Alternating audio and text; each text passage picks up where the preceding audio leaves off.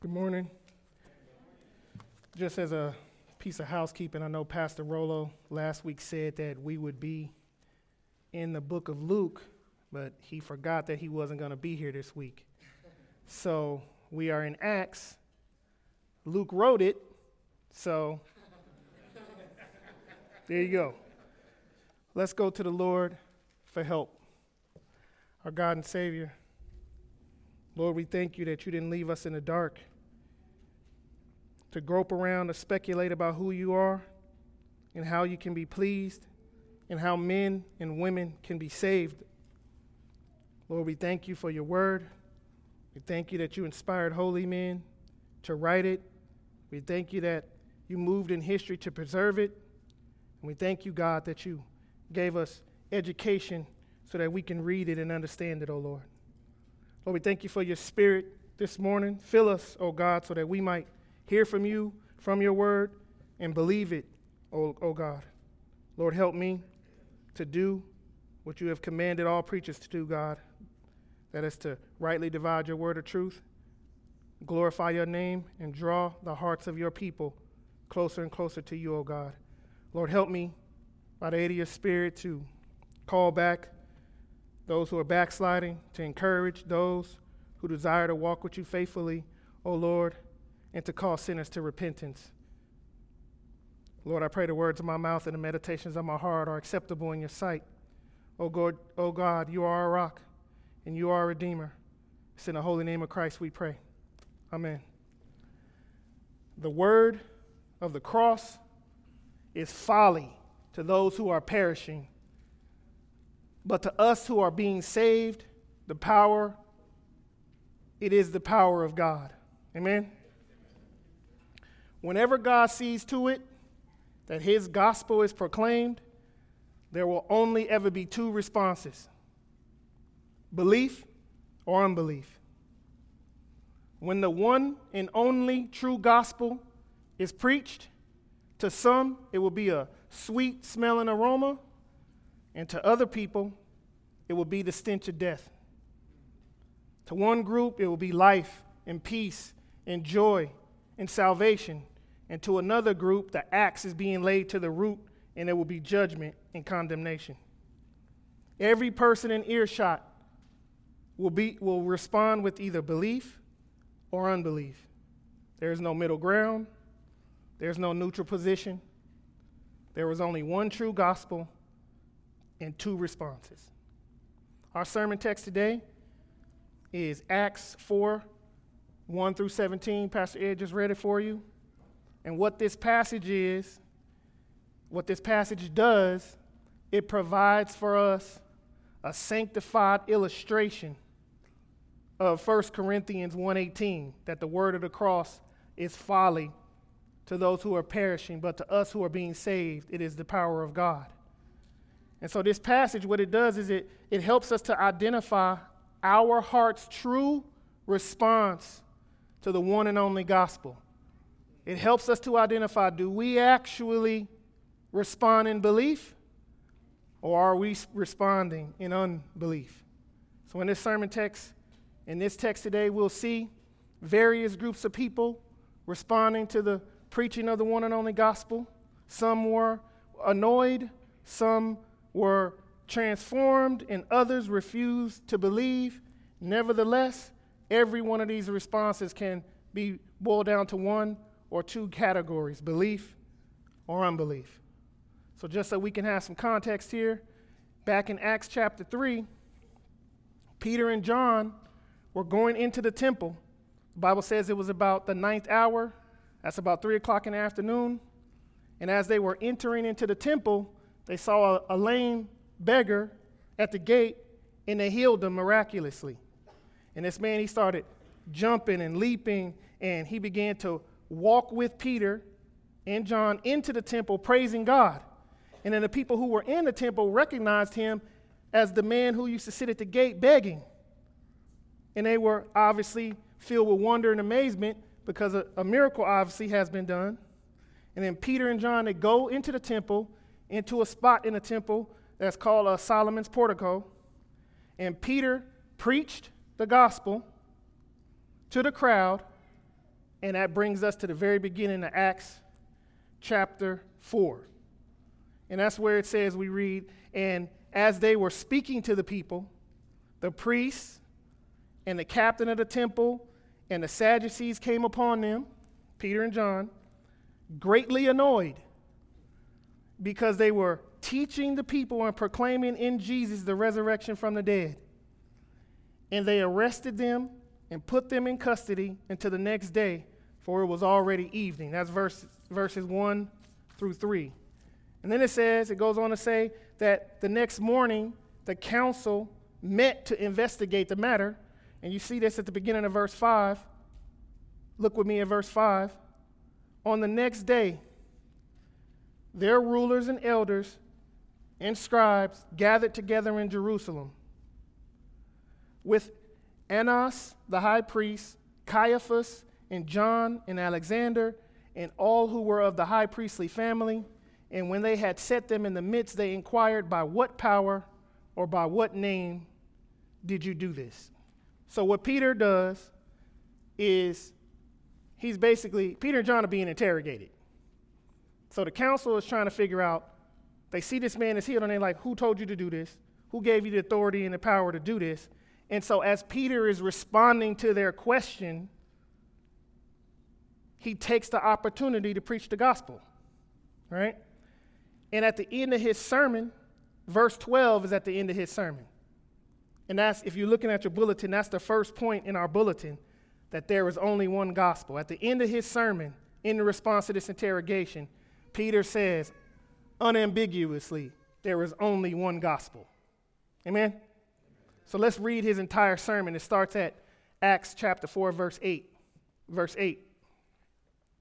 Then Peter, filled with the Holy Spirit, said to them, rulers of the people and elders, if we're being examined today concerning a good deed done to a crippled man, by what means this man has been healed, let it be known to all of you and to all the people of Israel that by the name of Jesus Christ of Nazareth, whom you crucified, whom God raised from the dead, by him this man is standing before you well. This Jesus is the stone that was rejected by you, the builders, which has become the cornerstone. And then here in verse 12 it says, and there is salvation in no one else, for there is no other name under heaven given among men by which men must be saved. So again, Peter is responding to the question in verse 7. He answers the question by saying that it was Jesus. It was in the name of Jesus that they made this healing. And then he describes who Jesus is. And then he makes this very clear and unmistakable statement. Salvation is given solely and exclusively in the name of Jesus Christ alone. No one else can provide salvation. There is no other gospel for you to turn to. Jesus is the way, the truth, and the life. No man can come to the Father except through him. This cannot be misunderstood. This is probably one of the most unambiguous statements in the Bible, and you have to do some serious mental gymnastics to misunderstand what is being said in this passage. Amen? Now, this belief, the exclusivity of the gospel, is probably one of the most despised and rejected teachings in all of the Christian faith. Even among those people who claim to be self-professed Christians, this doctrine there are more and more Christians growing in their rejection of this doctrine, right? Earlier this year, there was a survey done by Ligonier called The State of Theology. And in that survey, they discovered that 56% of the Christians polled agreed with this statement that God is pleased by worship that comes from those outside of the Christian faith. So needless to say, this is not a popular doctrine. This is not a popular teaching. Furthermore, this term, exclusivity, this term was not originally coined or taken on by Bible-believing Christians.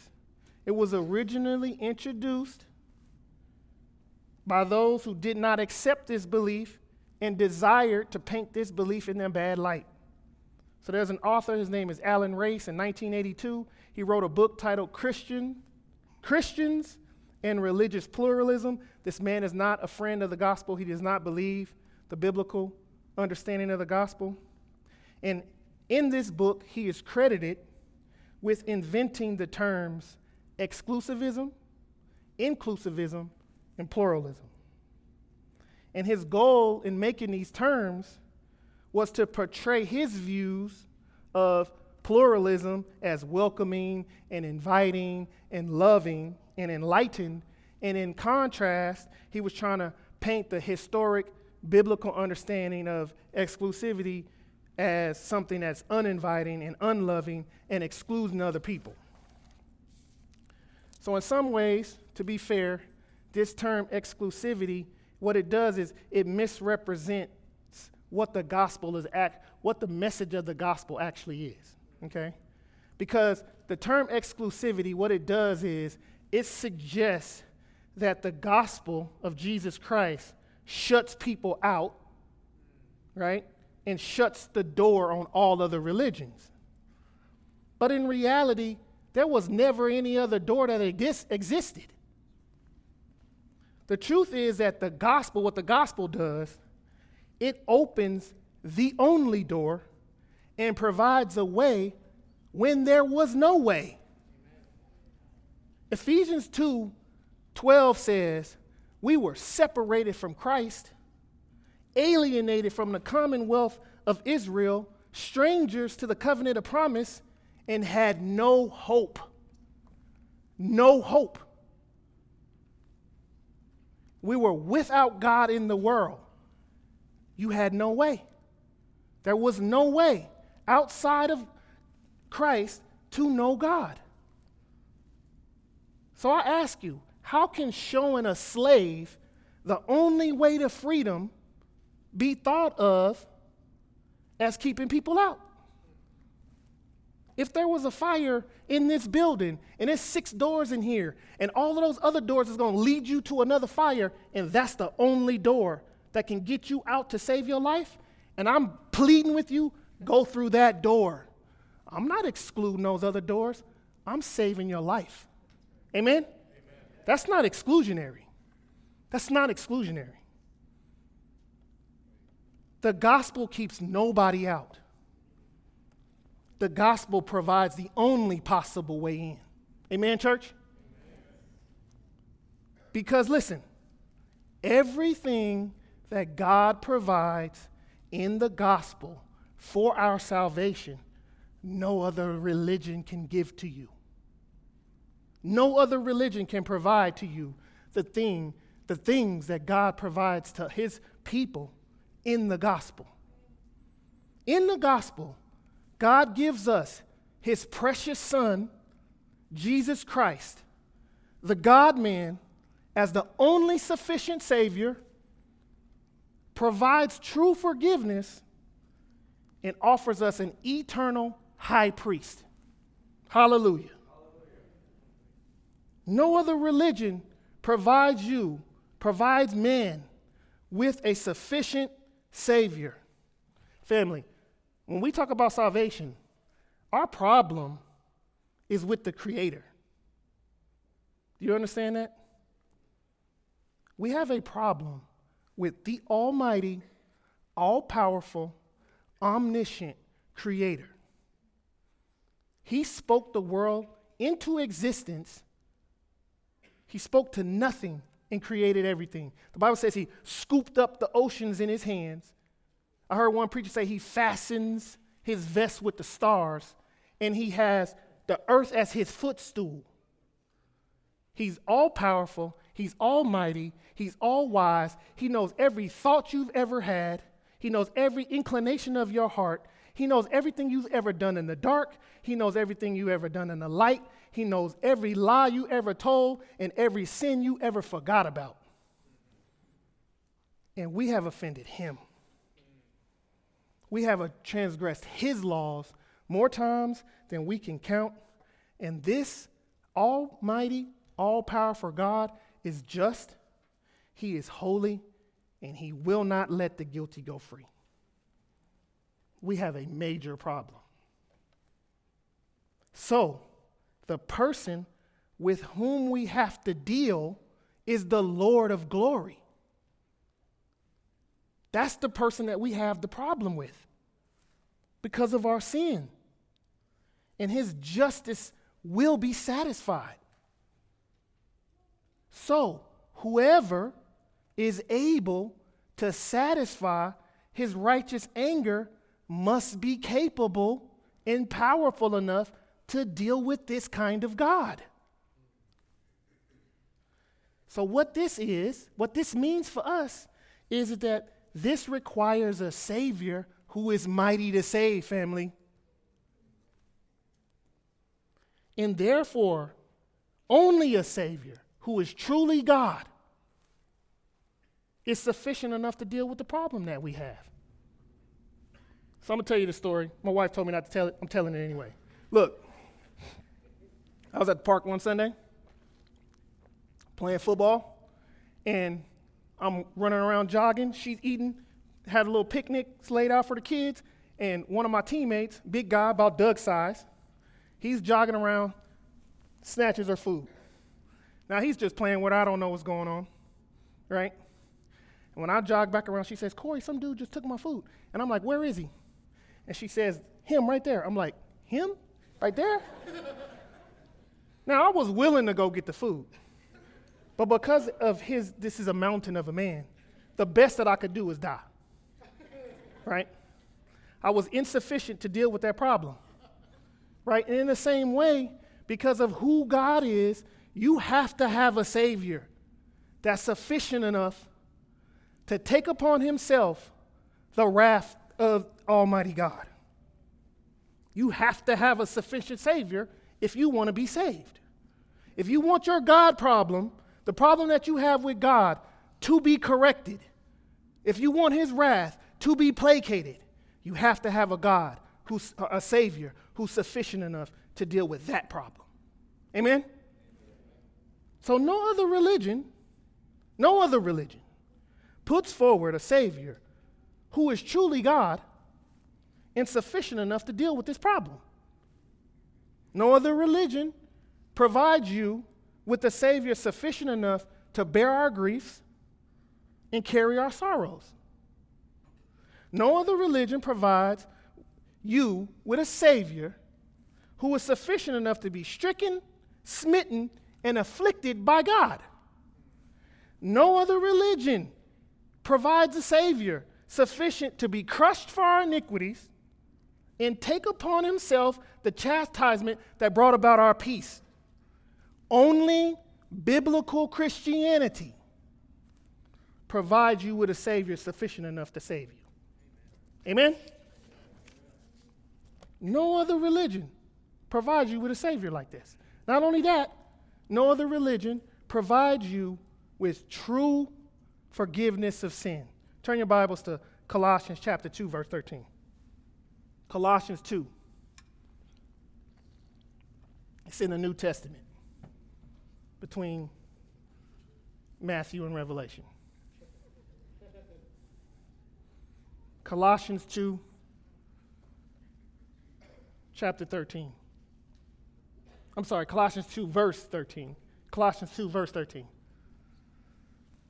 No other religion provides you with a sufficient Savior, and no other religion offers you true forgiveness of sin. Listen to your God. Listen to what your God says.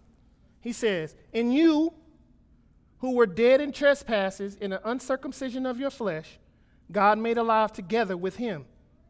Here's how he did it. "Having forgiven us all of our trespasses."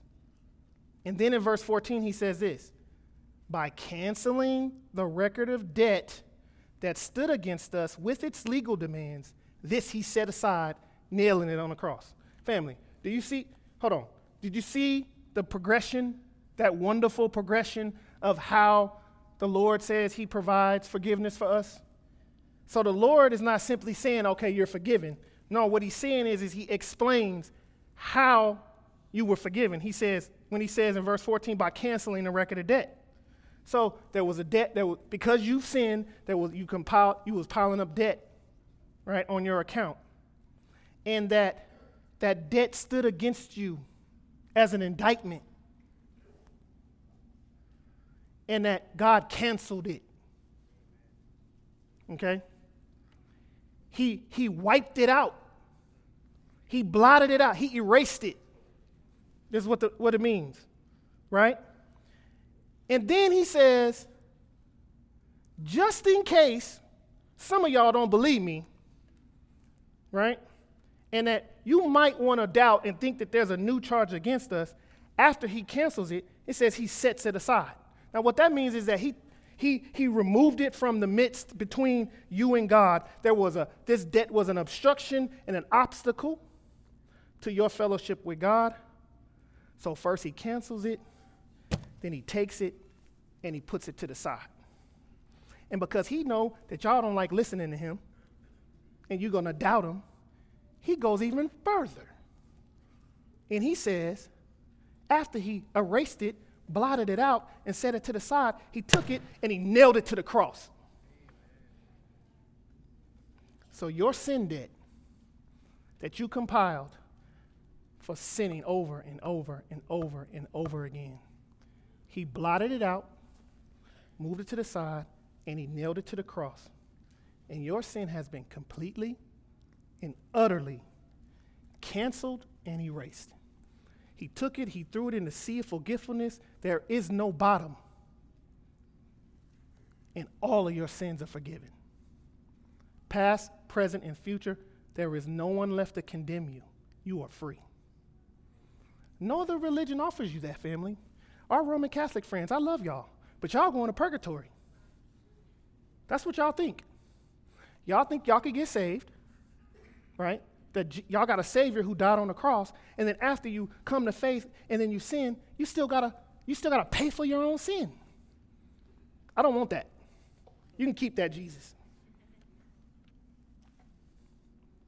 Okay? This gospel, this biblical gospel provides you with actual forgiveness of sin. You are forgiven if you are in Christ, completely and freely. It's all gone. Amen? No other religion offers you this, family. Listen, I'm not banging on them. I'm just saying I just got something better. That's it. This is better. Amen? Okay? So no other religion offers you a sufficient Savior. No other religion offers you true forgiveness of sin. And no other religion provides us with an eternal intercessor. Do you understand that?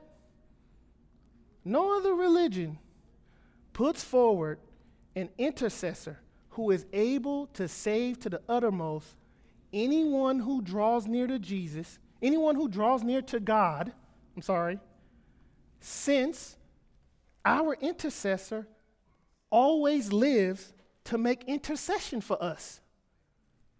No other religion provides you with a high priest who has entered not into the holy places made by human hands, but into heaven itself, the Bible says. And he now appears in the presence of God on your behalf. What other religion has offered you that? Family, no other religion makes it possible. I'm sorry, forgive me. No other religion offers you an intercessor who makes it impossible for anyone to condemn us any longer, because he has provided us a Savior who has died, and more than that, has risen, and he is right now at the right hand of God. And he is indeed interceding for us.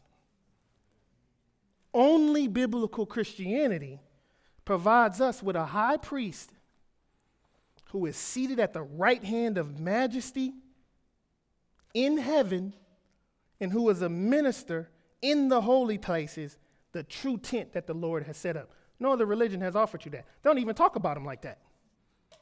Right?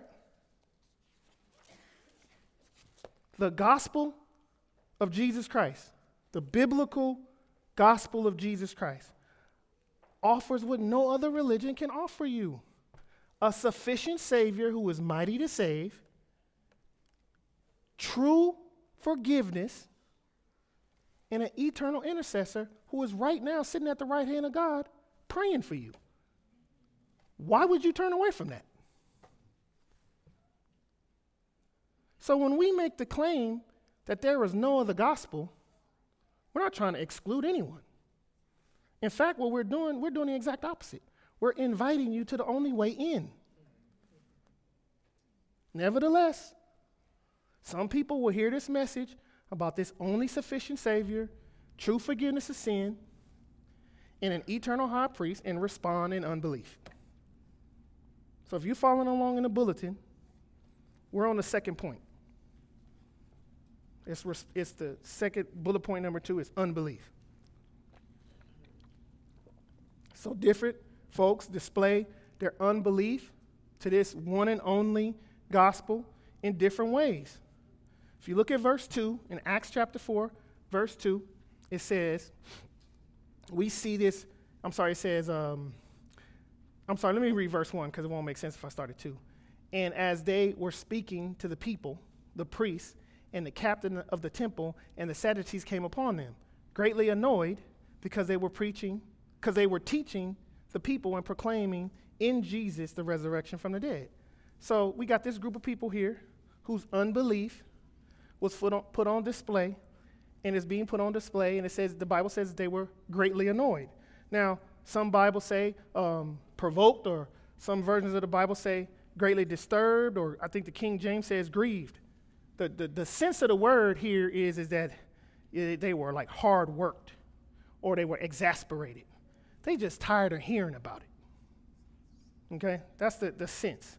And they're just tired of hearing the apostles preach about Jesus and the resurrection. So the question is why they're annoyed. These authorities here in the temple were so greatly annoyed because the Bible says Peter and John were proclaiming in Jesus the resurrection from the dead. So if you know your Bibles, the Bible says, we know that the reason why this annoyed the Pharisees so much is because the Pharisees rejected the doctrine of the resurrection. Matthew 22:23 states it pretty clear that the Sadducees simply say there is no resurrection. And in Acts 23, when the Apostle Paul was on trial in Jerusalem in front of this same council, verse 6 says that the Sadducees say there is no resurrection, there is no angel, there are no angels, there are no spirit, but the Pharisees acknowledge all of them. So the thing that annoyed these men is the same thing that annoys many other believers. Well, where they're annoyed by is that the apostles and Jesus before them preached a gospel that conflicted with what they wanted to believe about God. They wanted a God that they could fashion for themselves. But God says, no, you're wrong. You can't believe whatever you want to believe about him. You must believe what he revealed about himself, according to his word. You can't have autonomy. You can't determine who God is, and you don't get to determine what pleases him. If you want God, you have to come to him on his terms, his way, through his Messiah. Right? Let me illustrate this for you. Anybody who knows me knows I absolutely hate bananas. Right? And if you go around and you talk about Corey, and you say, I know Corey. Corey loves bananas. You're not talking about Corey no more. You understand? That's not me. That's a different dude. And in the same way, when we read the Bible, John 11:25, we hear Jesus say this: I am the resurrection and the life. Whoever believes in me, though he die, he shall live, and everyone who lives and believes in me shall never die. That's the word of God. And then if you hear somebody turn around and say, when I die, God is going to resurrect me, because I was a good person, you don't believe in Jesus. That's not Christianity. If you think you're going to heaven because you loved your children well and you loved your people around you well, or whatever you holding up, you're not a Christian. That's not Christianity. That's not the God of the Bible. Family, being annoyed and getting tired about hearing about the great salvation that is given to us in the Lord Jesus Christ is a sign of unbelief. If you come to church and you think to yourself, oh, they're preaching about Jesus again, are we going to talk about something else? That is a sign of unbelief. Kids, listen to me, little kids. Listen to me. I got something for you. When all your parents get together, your parents and your grandparents get together, and you know how they tell the same stories about you over and over again and you hate it? Right? That's going to never stop. Okay? That's never going to stop. They're going to do that over and over and over again until they die. Because they never get tired of hearing those stories because they love you so much. That's the same attitude that we got to have about hearing the gospel, family. You should never get tired of hearing about your great Savior, our glorious salvation, and our gracious God. Something's wrong.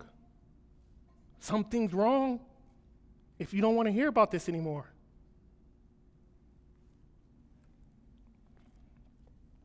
Some other ways that unbelief is displayed is in verse 14. Look with me at verse 14, chapter 4, verse 14. The Word of God says, "But seeing the man who was healed standing beside them, they said nothing in opposition.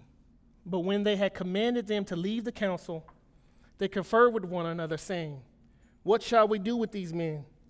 For a notable sign has been performed through them, is evident to all the inhabitants of Jerusalem, and we cannot deny it. But in order that it may spread no further among the people, let us warn them to speak no more to anyone in this name.'" So what's going on here is that Peter preached, and now the council, they're responding to Peter's message, right? And these men are not stupid. These men are thinking, right? These men can see what happened. If you notice, the council could not and did not deny the reality of the miracle that happened. This is similar to what Jesus' conversation that he had with Nicodemus in chapter 3 of John chapter 3. If you remember, Nicodemus was a member of this same council during Jesus' ministry. And Nicodemus said to Jesus in John chapter 3, verse 2, he said, "Rabbi," listen to this, we know that you are a teacher come from God. For no one can do these things that you do unless God is with him." So they've been talking behind the scenes. They saw everything Jesus did. They recognized that only a person who has come from God can do those type of things. So they were talking about Jesus. They concluded, based on the signs that he did, that he was from God and God was with him, and they decided to crucify him anyway. Even after they openly confessed, they had all the evidence they needed, and all that evidence points to the fact that he was from God. They refused to believe. That's the same thing that's going on here in Acts chapter 4, family. They had enough evidence to believe, and they absolutely refused to do it. And I want you to notice something that's going on in this text that's absolutely incredible. These are the same men, right? Annas, Caiaphas, John, and Alexander, and the high priestly family, these are the same men that rejected Jesus' ministry. These are the same men that, rejected John the Baptist's ministry. Yeah, and they rejected Jesus' ministry too. They rejected everything. Okay? And then in John 11, these are the same men who, after Jesus raised Lazarus from the dead, these men knew that Jesus performed an amazing miracle by resurrecting a dead man, and they responded with a plot to kill both of them. Right? So time after time, they denied him, they rejected him, and they refused to believe him. And despite all of that, yet again, the Lord provides them with yet another opportunity at salvation by sending Peter and John to preach the gospel to them. Don't tell me God is not gracious. Our God is merciful, our God is gracious, and he's slow to anger. He sent person after person after person after person, and God himself left heaven to give these men the opportunity to preach to God, to hear the gospel and come to salvation. God's not unkind to us. God is gracious. The Lord sent Hosea to fetch Gomer. He sent a storm and a great fish after Jonah, and he sent his son from heaven for us. And he turned his enemies into his friends and praised God for his mercy, even towards our unbelief. Amen? Hallelujah, somebody. Y'all not happy enough right now. Okay? So to this point, we looked at the first point, which is there's only one gospel, if you're following along in your bulletin. There's only one gospel. Then we looked at the first of these responses, which is unbelief, and we saw how that unbelief kind of worked itself out in different ways. Now we need to look at the other response to the gospel, which is belief. So if you're following along in your bulletin, that's bullet point number 3. And just like unbelief, this text is showing us different multifaceted ways that responding in belief works out in people's lives. Okay? So look at verse 4. Acts 4, verse 4. The word of God says, "But many of those who had heard the word believed, and the number of men came to about 5,000. Now, this conjunction, that word but, is a conjunction. In the ESV, it simply says but. King James, I love it, it says howbeit. It's a beautiful word. You should learn this word. Okay? It means nevertheless, right? Or in spite of.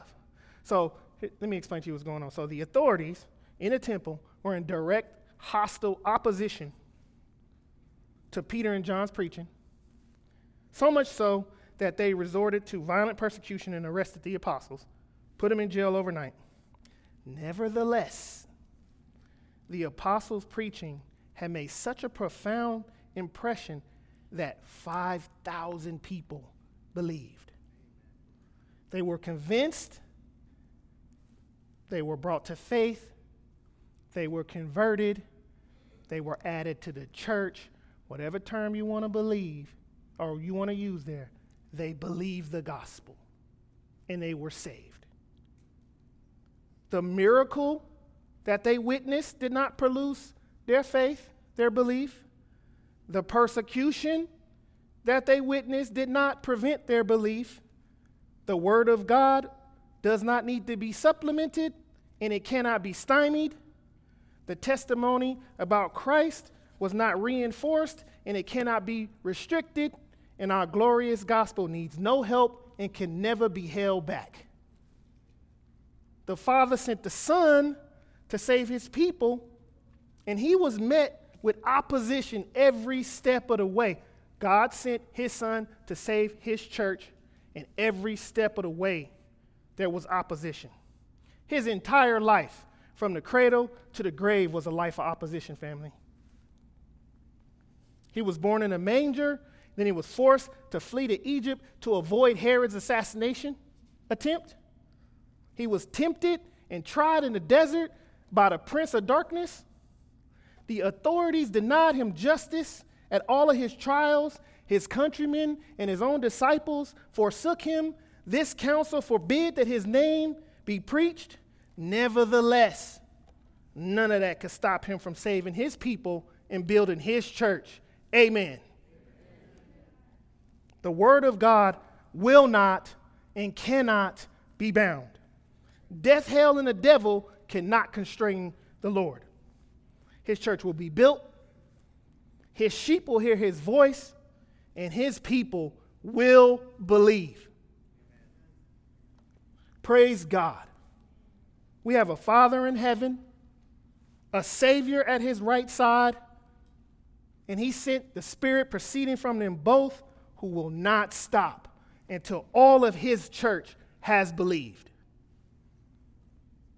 Family, I got just one application. Just one.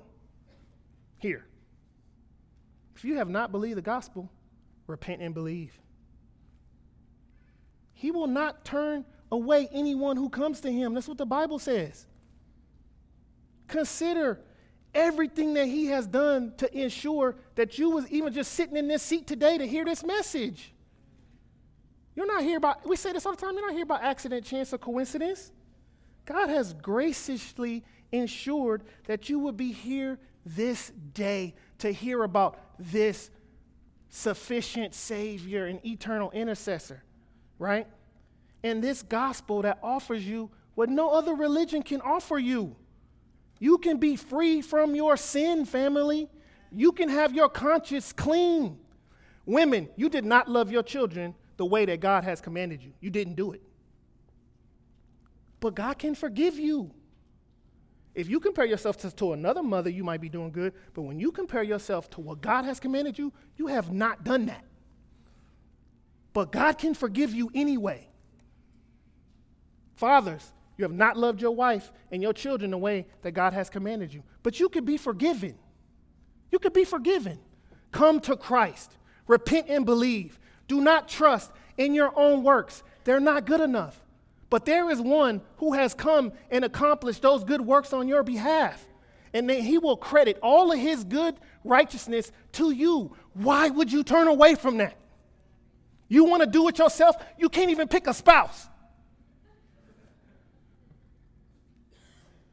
You have a Savior in heaven who has accomplished everything for you. Jesus did not just die on the cross to remove the guilt of your sin. He lived a perfectly holy life and accomplished fulfilled the entire law and loved people the way that you could never do. And if you just come to him in faith, that could be credited to your account. Why are you dependent on yourself? Why? You don't have to do that. You could be free from sin. You could be completely free. You can have a completely clean conscience. There could be no condemnation for you if you come to Jesus. He can reconcile you to this Creator that you have offended. But you must believe Christ. There's no other way. There's no other way.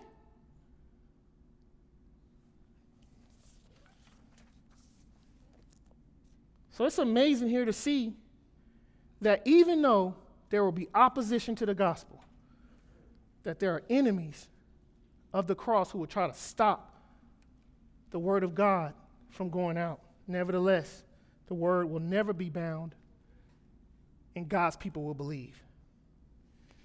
They will respond in belief. And then there's this final group, if we look at this passage, to see how belief in the gospel is displayed. Peter and John, it says, Peter and John believed, and they were transformed. Look at verse 13. Acts 4, verse 13. Here's what the Bible says. Now when they saw the boldness of Peter and John and perceived that they were uneducated, common men, they were astonished, and they recognized that they had been with Jesus. I want you to look at this verse real close. Look at this. It says, so the council here, well, they heard Peter preach this sermon from verses 8 through 12, right? And then they observed, they just paid attention. Remember I told you these men are thinking, these are not idiots, okay? They recognized something in Peter and John. They saw their boldness, and they recognized their background. And the Bible says they were astonished by that. So in a sense, they were saying, like, how is it possible for these ordinary, uneducated fishermen to be able to talk like this about these glorious things? Remember last week in Pastor Rollo's sermon, Peter was a fisherman. He wasn't trained in rabbinical school. He didn't go to seminary. He was a fisherman. How could people like this speak with so much authority and so much candor and so much freedom and so much boldness? These kind of men with this background shouldn't be able to do this. And family, please, don't misrepresent. Do not rob God of his glory. Don't rob God of his glory when you interpret this text, okay? Don't think to yourself that the council is wrong and that you shouldn't judge. Don't think something like, oh, you shouldn't judge a book by its cover. They don't know what they, no, that's not what's happening. The council is right. They perceived correctly that these were common, uneducated men, right? They were fishermen. They were not educated, and they should not have been able to do this. And if you look at the second half of verse 13, the word of God gives them the explanation for why these men could speak like this. It says, and they recognized that they had been with Jesus. That's why they could do that. The council recognized that Peter and John were Jesus' disciples. These men, in that moment, understood something. That the source of the disciples' boldness and confidence had nothing to do with them, but it was a direct result of how close they were to the Savior. It was by living with him and communing with him that they became like him. If you remember in John, the Gospel of John chapter 7, this same thing was said about Jesus, right? When Jesus went to Jerusalem during the Feast of Booths, in John 7 verse 14, it says this, about the middle of the feast, Jesus went up into the temple and began teaching. The Jews marveled, saying, how is it that this man has learning and he never studied? That's the same thing, family. So you got some disciples here who spent 3 years at Jesus' feet. 3 years they followed him from place to place, and they heard from the very word of God. He trained them and he taught them. And now they're standing in front of the same people in the same temple doing the same thing, being just like him, speaking with boldness and clarity about the glorious things of God. It wasn't their schooling. It wasn't their pedigree. It was simply that they had been with Jesus. That's why they could do that. Now, some of you might be asking yourself, Pastor Corey, what about verse 8? Verse 8 says that they was filled with the Holy Spirit, and that's the reason that they was full of boldness. Well, let me remind you, family, in Acts 2:33, while this same Peter is preaching at Pentecost, he said that Jesus died, God rose him up, and that he is exalted at the right hand of God, and that after having received the promised Holy Spirit, that he poured him out on the church. And then, if you remember, Jesus said in John 15:26, but when a helper comes, whom I, Jesus, will send to you from the Father, the Spirit of truth, who proceeds from the Father, he will bear witness about me. So, even if you argue that their boldness was based on the fact that they was filled with the Holy Spirit, Jesus sent them. He still did it. It's still because of him. Either way, he did it. All three persons of the Godhead is working together to redeem his people and sanctify his people. We don't have to make friends fight. It was because Peter and John had been with the Lord Jesus Christ that they were speaking like him about the gospel in the face of persecution. Proverbs 13:20 says, whoever walks with the wise becomes wise. So in other words, you become like whomever you around. The apostles were like Jesus because they were close to him. In the council, they recognized it. Family, when you go outside at night, you're going to see a billion stars out there, right? And the next day when the sun rises, you're not going to see them, but they're still there. You know why you're not going to see them? Because the sun. Because there's a star that's closer to us than the rest of those stars. And the light from that star is drowning out the rest of them. And it's because it's close to us. If you want to be like Jesus, you need to be close to him. If you want to talk like these apostles, you want to be regular, uneducated, unseminary trained men and women who can stand up in the face of opposition and boldly talk about your wonderful Savior, you just need to be close to Jesus. You don't gotta go to seminary and you don't gotta do all of this stuff. You just need to be close to your Savior. That's it. You don't have to be magnificent. You just gotta be close. That's it. You just gotta do what he says. Be faithful to him and obey him. Remember, Jesus told the disciples in the beginning of Acts 1, he said, go to Jerusalem, wait in the upper room for power to come on high so that you can be my witnesses. They were obedient. They were obedient. You don't have to be magnificent. You don't have to be changing over the world. You don't have to change the world. Mom, you don't have to be super mom. You just got to be faithful mom. Obey Jesus. That's it.